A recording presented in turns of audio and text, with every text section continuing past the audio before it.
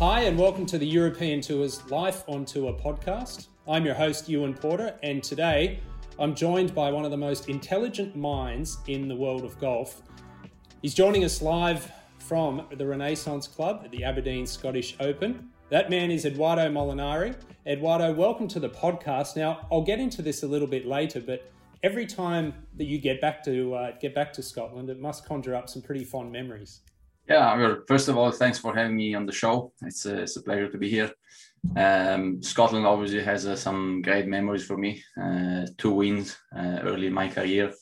And it's a place I've always enjoyed to come in to play golf. Even as an amateur, I remember anytime the amateur championship was in Scotland, or we played the St Andrews Links Trophy many times.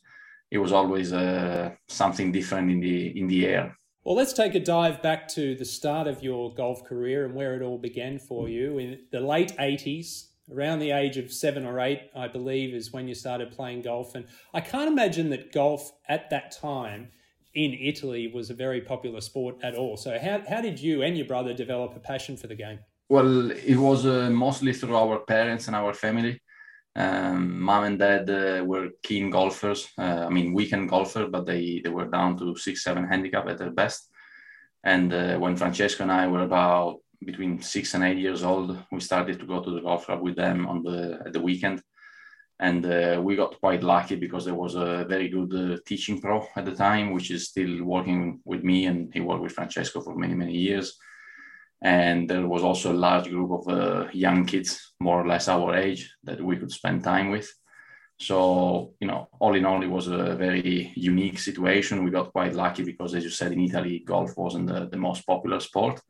But anytime we would cross the gate of the golf club at the weekend, we would find a group of 30, 40 kids, and we would play some golf, play some football. There was a swimming pool, maybe play some holes with them. So it was a great way to spend the weekend outdoors and not in front of PlayStation or something similar. Yeah, absolutely. Look, anyone who's an avid golf fan would know that your nickname is Dodo. So I've got to ask how that came to be. That's very simple because when Francesco and I were both very young kids, I would say the age of 2 or 3, Francesco couldn't pronounce the name Edoardo fully. So he would say Dodo to call me. And, my way of calling him was Chicco, which was the short version of Francesco in Italy. So that's how we came about, and they, both nicknames stick for a long time. Well, I referenced you're one of the most intelligent minds in the game of golf. You have an engineering degree from the University of Turin in your hometown.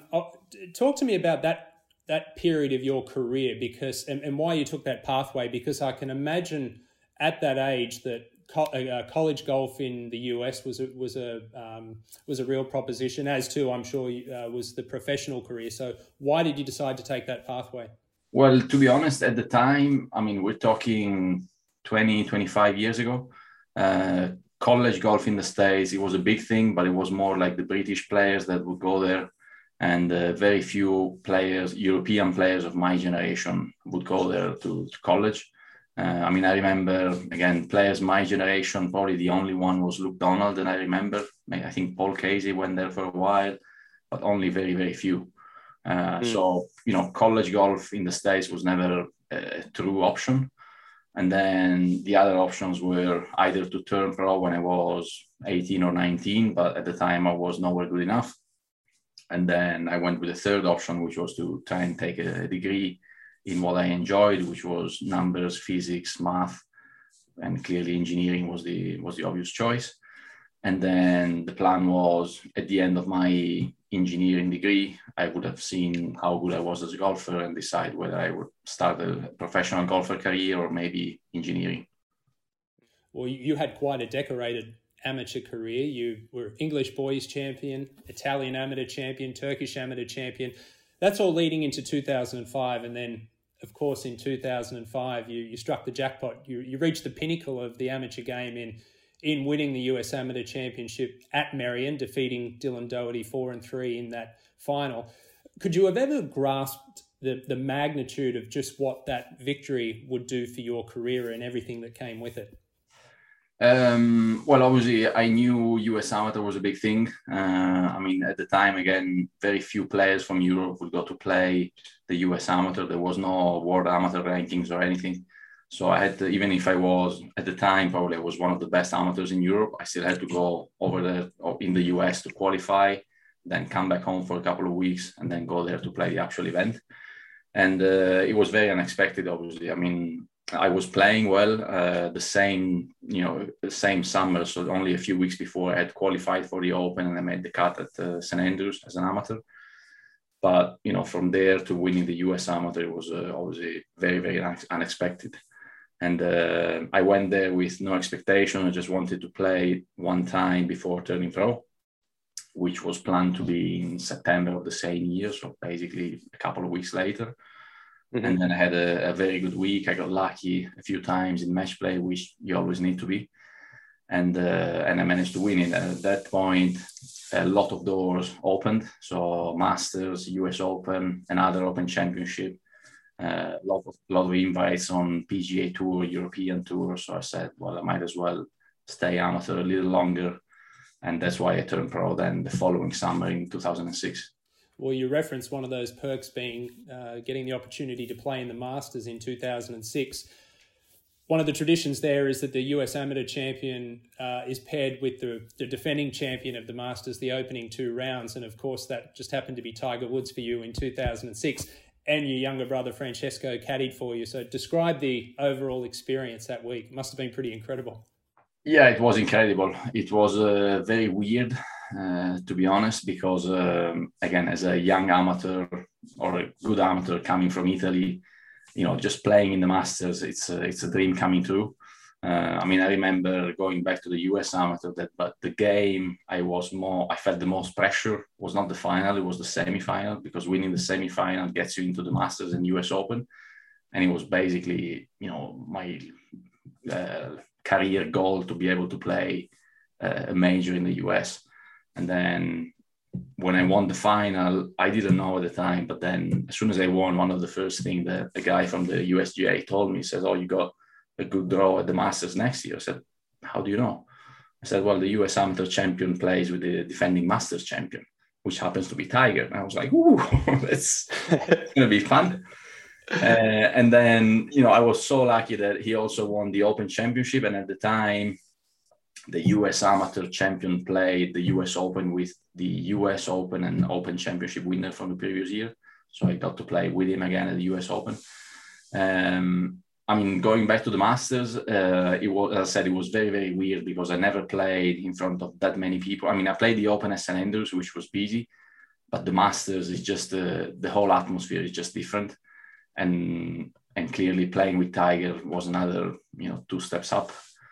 I just remember, the first tee, it was so weird. I never even felt any pressure. It felt like I was, thrown into a movie set with Francesco next to me and Tiger shaking hands and, hitting shot after him.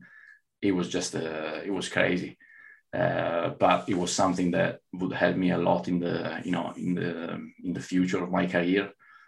Both that experience, US Open, getting to play those courses early on, it just made you realize what you needed to work on your game and what you needed to do to be successful. Well, you turned professional after that Open Championship that year in 2006 at Hoylake. How difficult was the decision at that point to choose between the US and Europe? Because I can imagine you had ample opportunities on both sides of the Atlantic.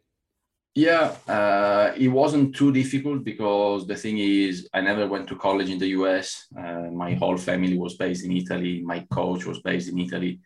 So I had no connection whatsoever to the US. And I thought, at the time with where my golf was at the moment, I thought Europe was going to be the easier option for me. So I just turned pro, got 7 invites on the European Tour until the end of the season, didn't play well. Went to Q school, didn't play well, and then it was challenged to the following year. But I'm quite happy to have stuck with the European Tour, because if I went to the PGA Tour, I would have felt very much alone, and probably it was too big of a pond for me.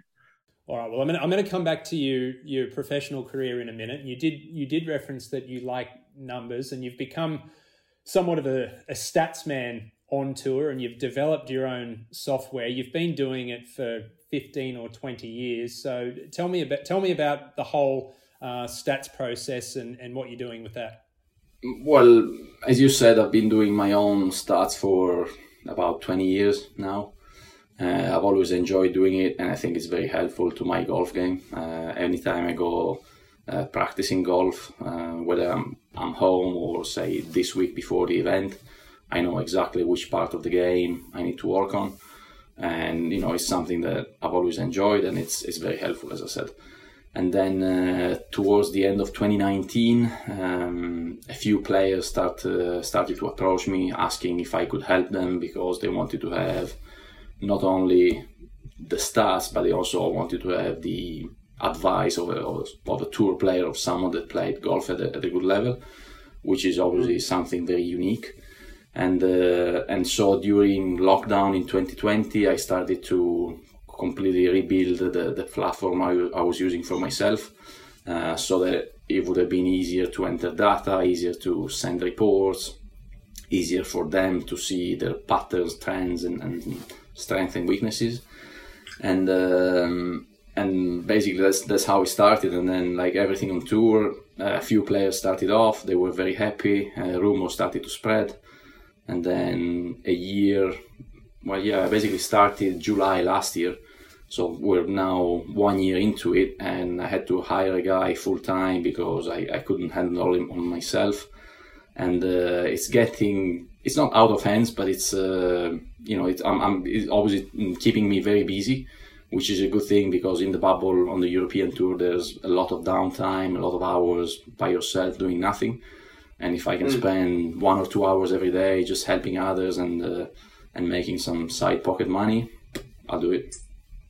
Well, that was actually going to be my next question, because Matthew Fitzpatrick has become a very high-profile adopter of your system, but I know that Dean Burmester's using it as well as several other players. How hands-on are you yourself with it? I know you've got someone, you said, helping you out now, but how much one-on-one time are you spending with these players? Well, as I said, a lot of the spare time in the bubble is now, looking at their numbers and try to help them as much as I can. I like to be involved because I don't want it to be one of the platforms or the apps that you can buy on the Apple Store for nothing and just tells you simply the stats. So I like to be as much hands-on as I possibly can. And that's why I'm trying to keep it a little bit limited for now, because obviously I'm still playing. I have to do my practice. I have to do my stuff. So I'm not interested in having too many players, but I like to have just a few players that are really into it and think about along the same lines, and just being able to help them as much as I can. And it's, as I said, it's been very busy, but it's something that I'm still developing. We're now in the process of starting to do some strategy with them. So basically, each one of them will have their own recommendations for each holes out on tour, based on their stats, based on their strengths and weaknesses, how they're playing at the moment. So it's something pretty in-depth, but it's something that players are appreciating more and more. And it's something that if I had it, say, 15 years ago when I came on tour, if someone was doing it, I would have signed straight away. Well, you're a year older than me, and I know that when I came through the Australian junior ranks and then amateur teams and turned professional, we used to do round analysis sheets, but it was very simple. It was how many fairways you hit, how many greens in regulation, etc. When you started it, was it always very detail oriented, or was it something as simple as that? No, when I first started, it was very, very simple. It was fairways, greens, number of putts. And then each week, each month, I would have a new idea, add something. So, started to enter where I was missing fairways, the distances of the putts, the break on the putts.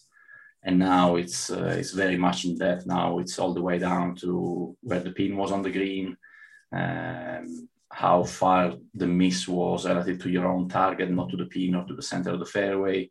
Where the wind is coming from, which type of shot you were trying to hit, whether it was a fade, draw, three-quarter shot, flighted shot, whatever that was.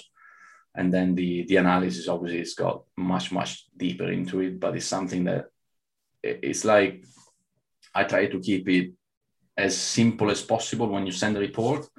But then at the same time, the things we're looking at are so much in depth that it's quite mind-boggling.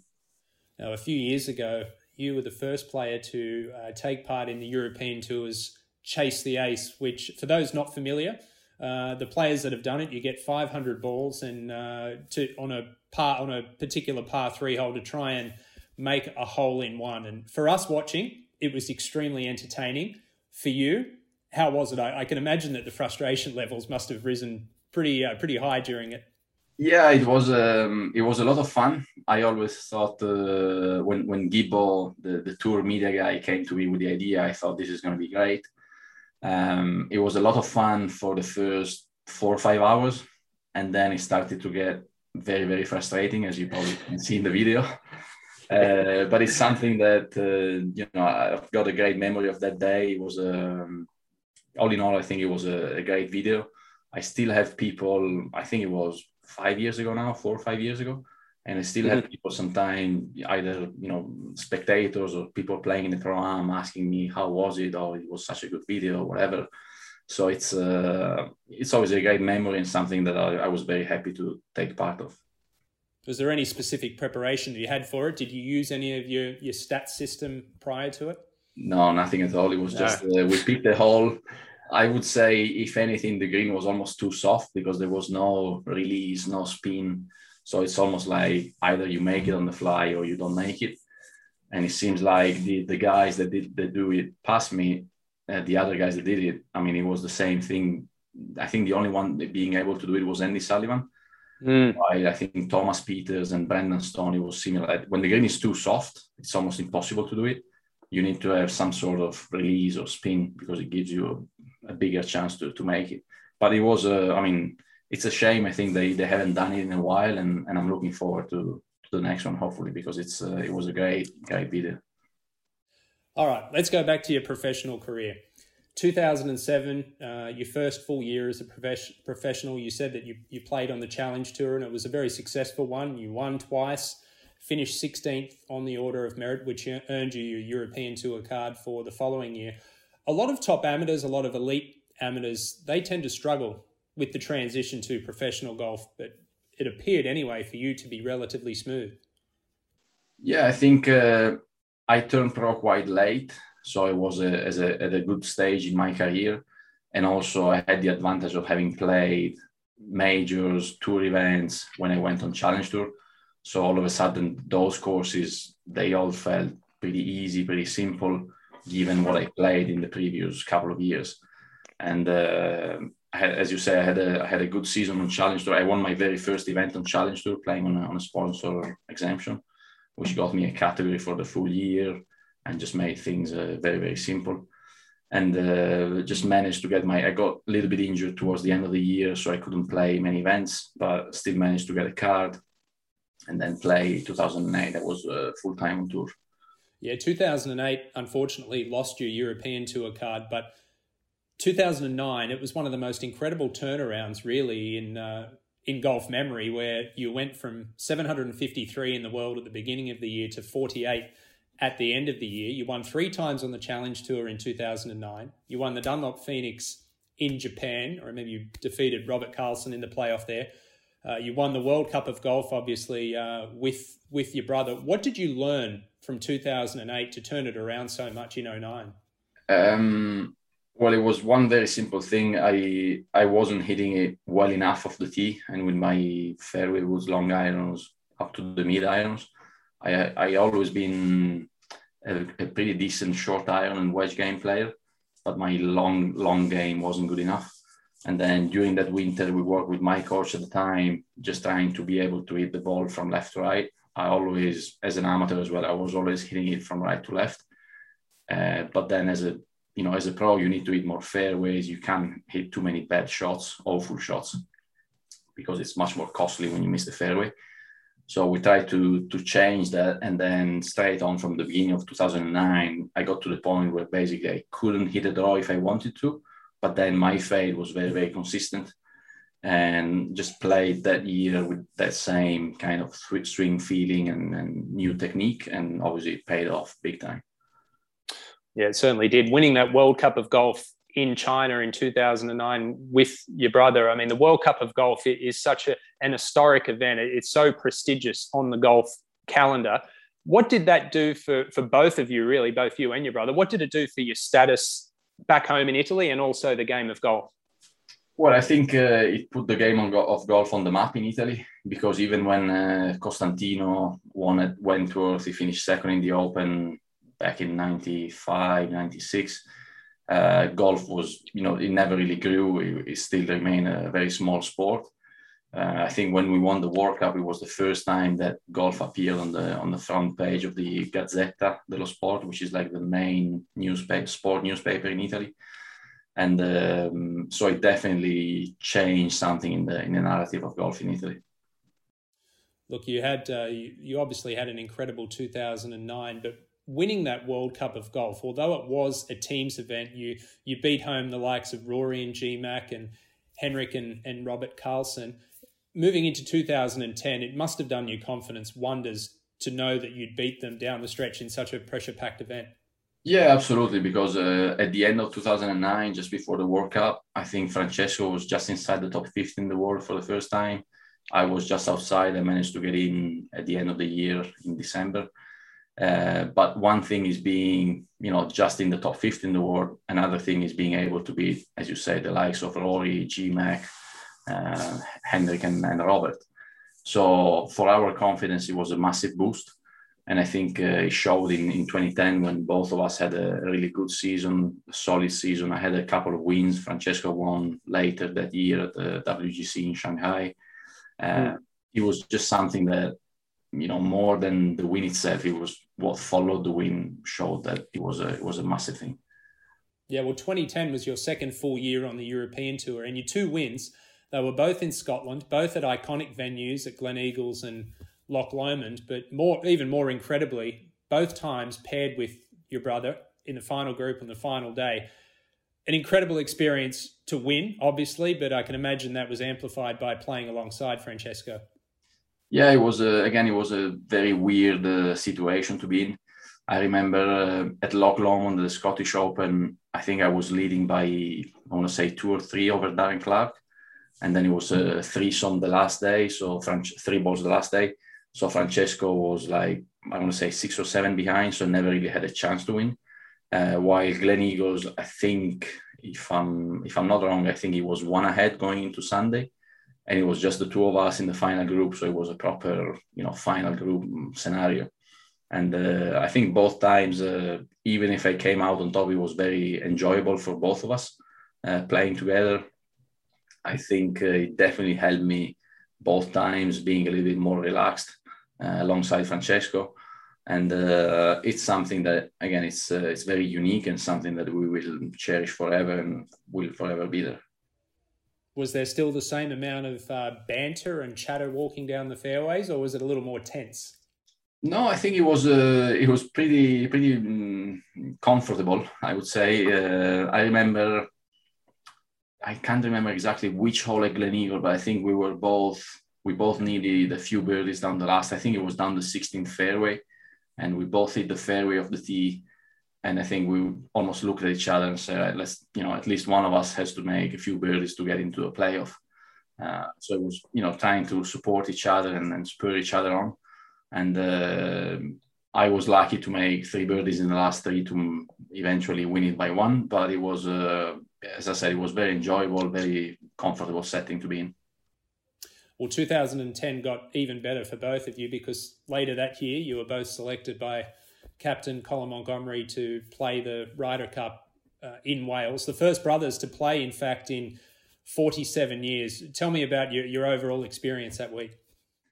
I mean, it was unreal. Again, it was something similar to that first Masters with Tiger, getting on that first tee with Francesco, with thousands of people singing our names and songs with our names in it. It was fantastic. It's something that still to this day, 11 years down the line, gives me goosebumps anytime I talk about it or think about it.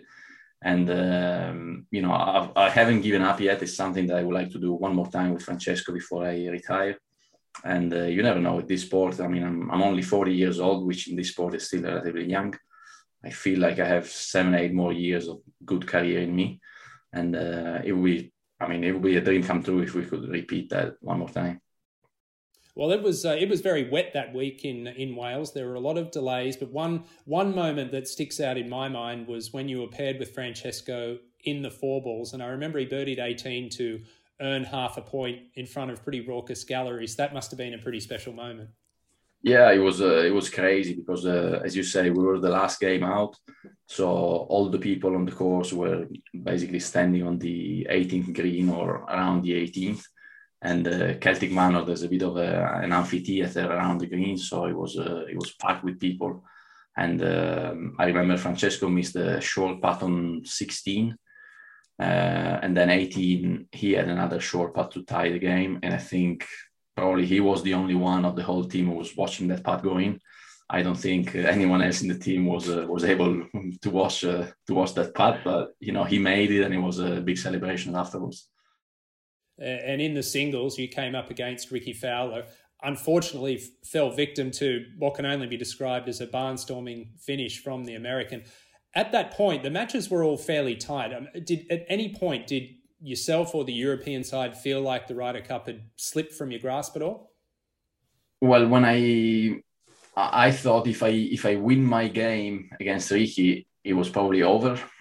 And then when he birdied the last four, obviously got only half a point instead of a full point. And I, for a moment, it just crossed my mind that, I might have lost the Ryder Cup. And then I remember as I walk away from the 18th green, I was obviously very disappointed and sad. But then there was Billy Foster. He came to me, put an arm around my neck and said, "Come on, Eddie, let's go and support GMAC. I think he's going to win it for us," which is then what happened. And it's something that, I'm still, to this day, I still remember very clearly Billy coming to me and walking with him towards the 17th green where GMAC was playing. And that just shows the team spirit, the team camaraderie in the European team. And it's something that I will forever be thankful to Billy, because I think if he wasn't there, I was probably going to wait in the locker room and I might have missed something very big. But he said, let's go and support GMAC, and hopefully, luckily, he won it for us. Yeah, great memories and iconic scenes there on the 17th green when GMAC defeated Hunter Mahan to clinch the Ryder Cup for Europe. I'd imagine there were a few sore heads the next morning, yeah? Yeah, I don't like to drink. I was completely sober that night, just because I don't like to drink. But I remember the celebrations were pretty wild. It was good fun, and I think especially when you win it, when the match is so tight and you win it by half a point like we did, it's an even better feeling, I think. Well, 2011 to 2015, that 5-year span there, you continued to play some pretty solid golf. You had a pair of runner-up finishes, but you had some nagging injuries, more specifically a wrist injury in that period. That can be a nightmare for golfers. What was your experience with it? Yeah, it wasn't great, to be honest. It's I started to feel pain at the end of 2011 in my left wrist. And then I tried to play in 2012, but I was with painkillers every week and I couldn't really swing the golf club like I wanted to. So then I took a surgery middle of 2012. Then that only partially fixed the problem, so I had to take another surgery in 2013. And I remember especially just before the one in 2013, I was in a place where it's almost like you think you're never going to be playing golf again, because it's I already had one surgery. I was still feeling pain. I couldn't play very good golf. It was a very dark moment. But I was lucky. My wife was always very supportive of me. My whole family, my whole team and coach around me, and just with a lot of hard work, a lot of patience, I was able to come out on top. Well, you had to go back to Q School in 2015 and again in 2016, and given the heights that you'd scaled in the game and reaching as high as number 14 in the world and winning a Ryder Cup, etc., how difficult was it to go back to Q School, and then to describe the intense pressure just to get your job back both times? Yeah, going back to Q School wasn't what was in the plan. It was something you had to do. And the thing is, it was very difficult, especially in 2015, because I remember I played very poorly that year, pretty much the whole season. And then you have to somehow find something and perform under the most intense pressure to get your job back. And it was extremely difficult even at Q School. I think I made the cut on the number after 4 days. And then I had a decent 5th round, and then the last round I think I shot 4 under in the last 9 to get the last card on the number. So there was it was a lot of pressure. It's something that I'm lucky, because it seems like every time there's a lot of pressure, there's a lot of stuff on the line, I'm able to play my best golf. I don't know exactly why, but that what seems to happen.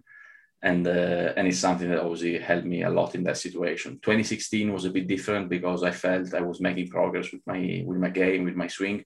I went into Q School and I was playing pretty solid golf, and I got off to a good start, and I was, I think in the top 5 pretty much throughout the week, and I think I finished tied 2nd or so.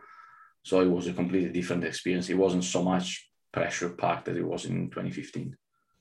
Well, that progress you mentioned in 2016 carried through to 2017, and you claimed your 3rd European Tour win in Morocco that year at the Trophy Hassan II. That is a really, really difficult golf course. And given what had transpired in the 7 years since your previous win, that must have been pretty emotional for you, that one. Yeah, I mean, it was a great week. It was unexpected, because, as you said, I was playing well, I was seeing progress, but I didn't think I was going to win that early on.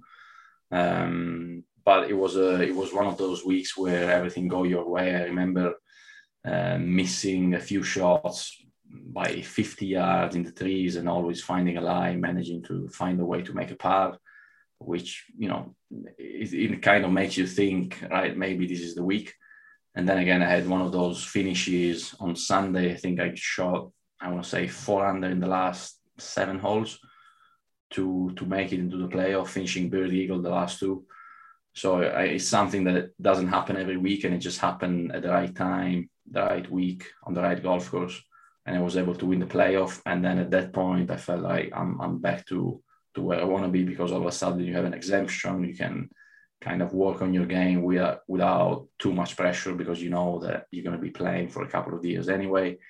And it was just a very big turning point in my career.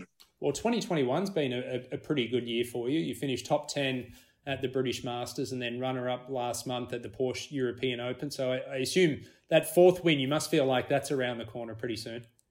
Yeah, I feel like I'm playing tee to green. I'm playing the best golf of my career. Even, all my stats, all the numbers suggest that I'm pretty much at the level where I was in 2010, 2011, even 2009. I've been struggling a lot on the greens.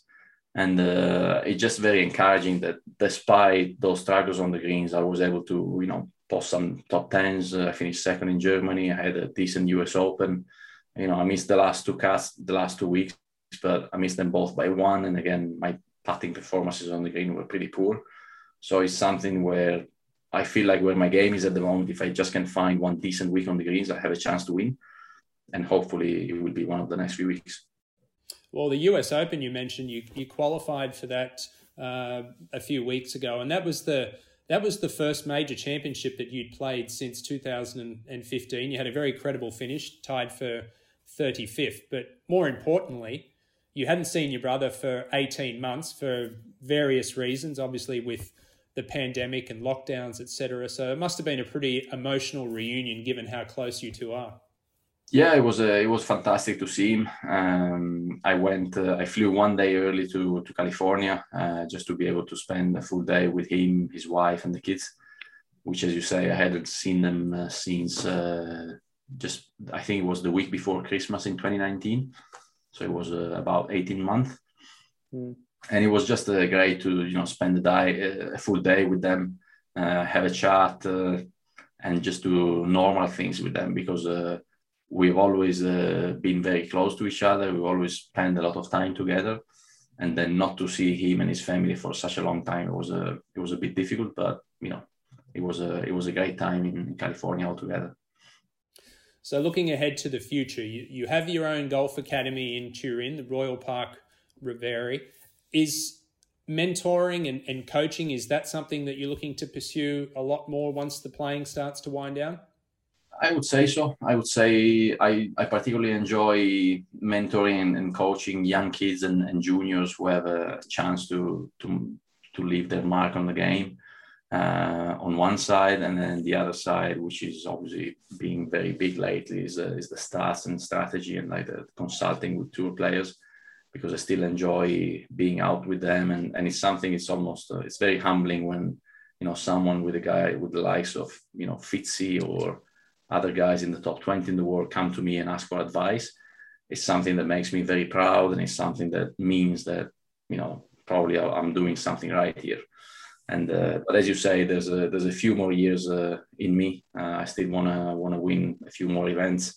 I want to play some more good golf tournaments, and then whatever the time will be, I can just slow it down a little bit, spend more time with the family, and I'll have some side businesses going to keep me busy.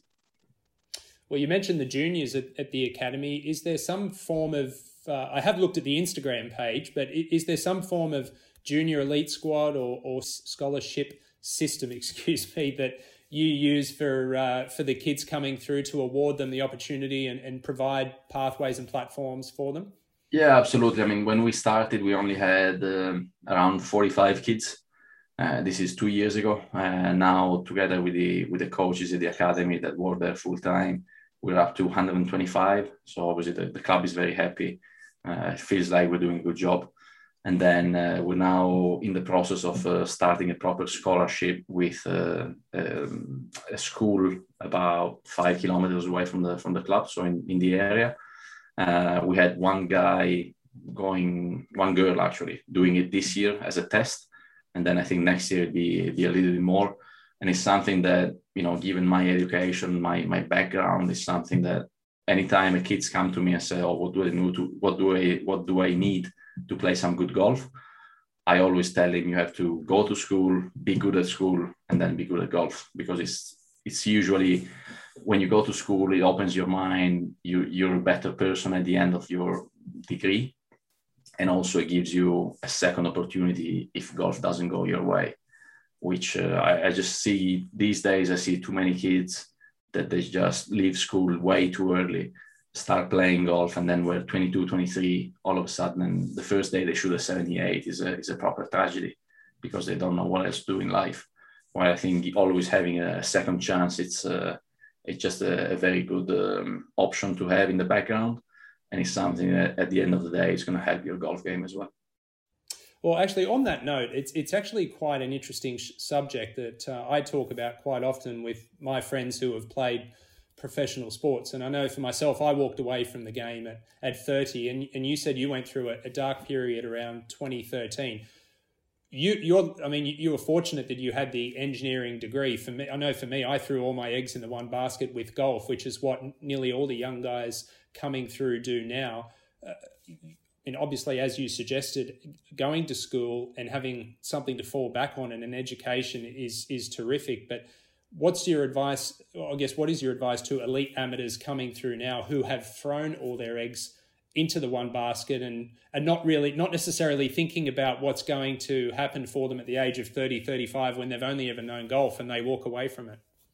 Well, if you already made the decision, then obviously you have to sacrifice yourself. You have to. I don't think I never thought just only talent can do it. So regardless of how good you were as an amateur, there's going to be someone that practices more than you, and at the end of the day, it's just going to beat you in the long term. So I think if you want to be a successful golfer, you just have to be willing to put the hours in. And it's not hours every other day, it's just hours each and every day. And then also I think the practice needs to be very focused, very meaningful. I just see too many kids, not even kids, but like guys, 20, 22 years old, just turned pro, and then they're practicing with, iPhone on the side with music, or they're just, taking a phone call every 10 minutes, checking the Instagram every hour. I don't think that's the ideal path to become a professional golfer, a successful one at least. It must give you an enormous sense of pride when you see the likes of Matteo Manacero, Andrea Pavan, Renato Paratore, and just recently Guido Migliozzi, what they've achieved in the game, winning and going close to winning majors, etc. Yourself and your brother are obviously heroes to these guys, and to see the players coming through and what they're achieving, it must be very special for you. Yeah, it's a fantastic feeling. It's always very special when someone from Italy is able to get to that high level. We still don't have many golfers, unfortunately. Hopefully, after the Ryder Cup, there will be more and more kids playing in Italy.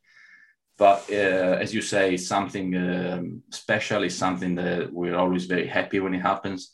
And I think, I've been saying for a long time, but I think that Guido is probably the one that I see with the most talent, with the most potential going forward.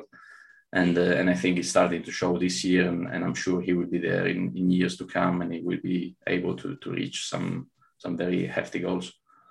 Well, Edoardo, Italy hosting the Ryder Cup in 2 years' time in 2023. Obviously, you've mentioned a huge goal of yours to play another Ryder Cup. Obviously, it would be a dream to play alongside your brother. But do you feel any sort of emotion behind the public in Italy getting around, supporting the event? It's obviously going to be a huge spectacle there.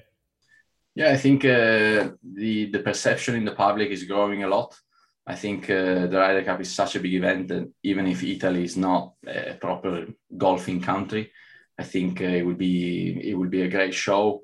It would be a fantastic week. I think the golf course, I haven't played it yet. I know from some friends who played it, which is really good. And I'm looking forward to playing it this year in the Italian Open.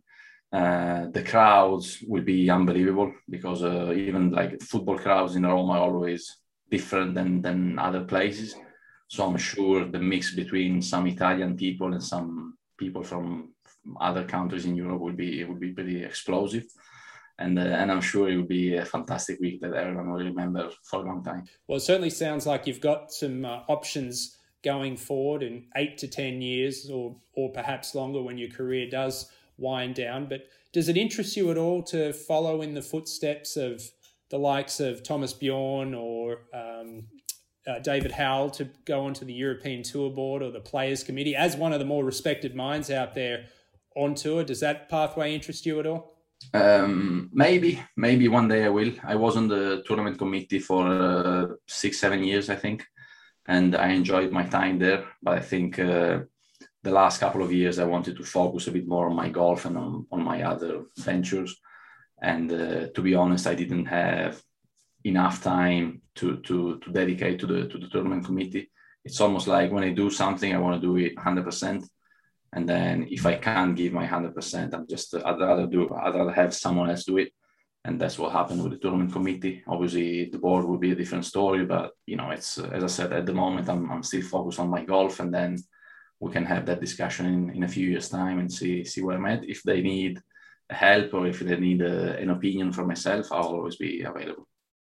Edoardo Molinari, thank you very much for coming on the Life on Tour podcast. It's been a pleasure chatting to you, and we wish you all the very best this week at the Aberdeen Scottish Open and the rest of 2021. I look forward to seeing you hoist that 4th trophy very soon. Thank you very much, Ivan. It was a pleasure talking to you. Thank you.